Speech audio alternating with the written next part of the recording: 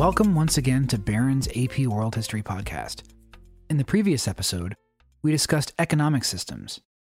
In this episode, we'll look at another theme that runs throughout our study of world history: social interactions and organization. What comes to mind when you hear the term social interactions and organization? Think about it for a few moments.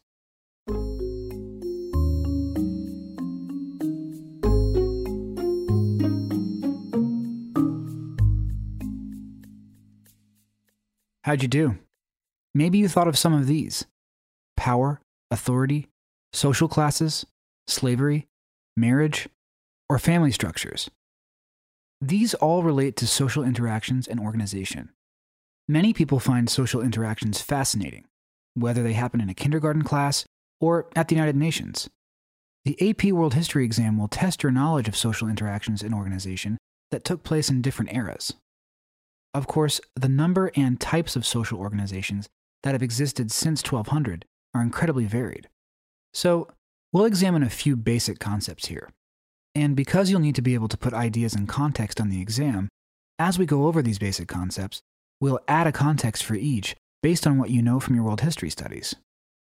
Let's try it. What comes to mind when you think about the concept of social classes?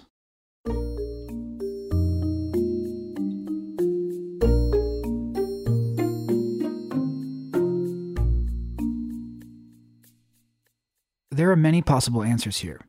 Here are just a few. Every society that's ever existed has had some kind of social classes or groupings. In the period from 1200 to 1450, some societies had social classes that included rulers, priests, artisans, laborers, peasants, and slaves. As societies became wealthier and more industrialized, a middle class emerged. At first, the middle class was small and included merchants, landowners, and some farmers. Later on, it grew to include teachers, office workers, and people in many other professions. Let's try another one. What do you think of when you hear the word diaspora?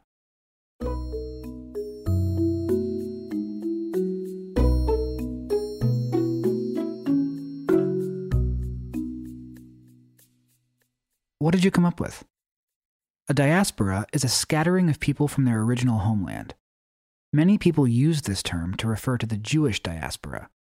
Neo-Babylonians, Romans, and Christians all persecuted Jews at one point or another. This caused Jewish people to flee to other lands.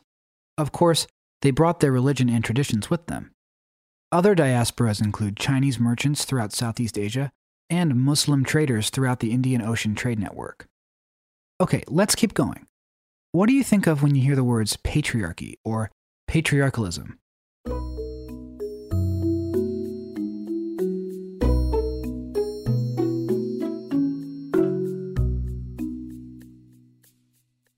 Here are some possible responses. Many societies throughout history have been patriarchal. In other words, men have held most or all of the authority in the home and in society. Jews, Hindus, Confucians, Muslims, and Christians have all had patriarchal societies at one time or another.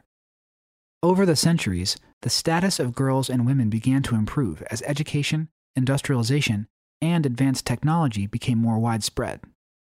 Women's suffrage, or the right to vote in elections, has improved women's social status.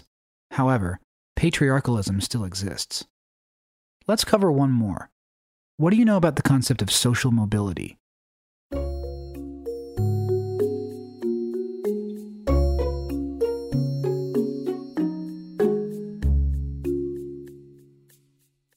Social mobility means that people can move from one social class to another. For example, they could move up into a class that has more money and authority, or move down into a lower class. Different societies vary widely in how much social mobility they have. The opposite of social mobility is social stratification.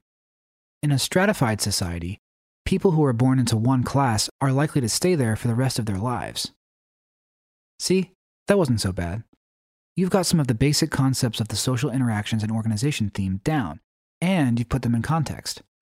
In our next episode, we'll examine the theme of humans and the environment. See you next time.